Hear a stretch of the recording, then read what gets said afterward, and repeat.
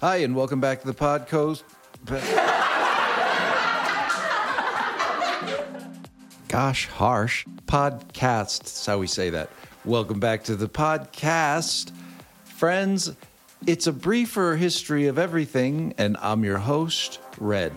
Today, we're going to talk about something from my childhood. Well, probably everybody's childhood that grew up in the 60s and 70s and the 80s. And that was when you watched TV and it was supposed to be funny. They had people on a recording and they laughed on the recording. And then they played that recording over and over and over again. And that recording is called a laugh track. And that's what we're going to talk about today. The laugh track, also known as canned laughter, is a sound effect used in television, sitcoms, and other comedic shows to simulate the audience's laughter. The history of the laugh track can be traced back to the early days of radio broadcasting. In the 1920s, radio shows began to incorporate live studio audiences who would laugh and applaud at appropriate moments in the show. However, this presented logistical challenges as audiences had to be carefully managed and timed to ensure they laughed at the right moment when it wasn't actually funny, or maybe it was funny before, but then they didn't laugh till the right time, so they had to manage them. As a result, producers began experimenting with recorded laughter, using sound effect libraries to create the illusion of a live audience. In the 1950s, television sitcoms became increasingly popular, and producers sought ways to make the shows more engaging for viewers.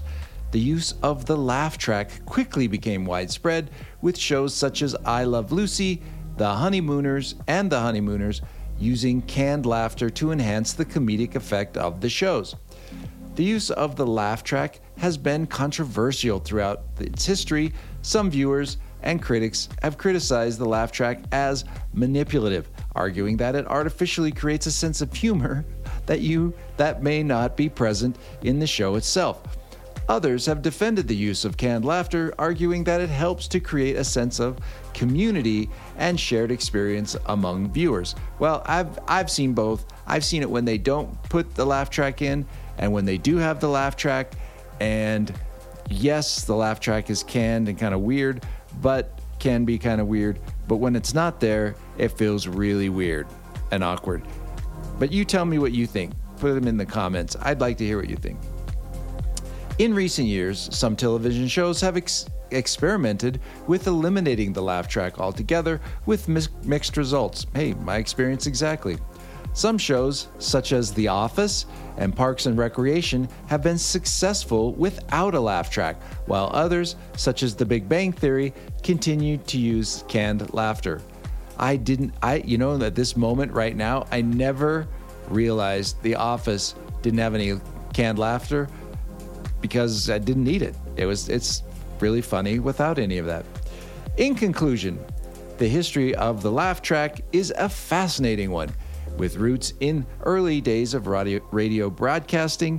While its use has been controversial at times, the laugh track remains a staple of television sitcoms and other comedic shows, helping to enhance the humor and create a sense of shared experience among viewers.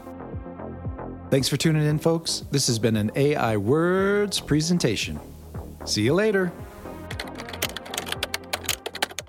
You guessed wrong. You only think I guessed wrong. That's what's so funny. I switched glasses when your back was turned. Ha ha, you fool. You fell victim to one of the classic blunders. The most famous is never get involved in a land war in Asia, but only slightly less well known is this: never go in against a Sicilian when death is on the line. Ha ha ha!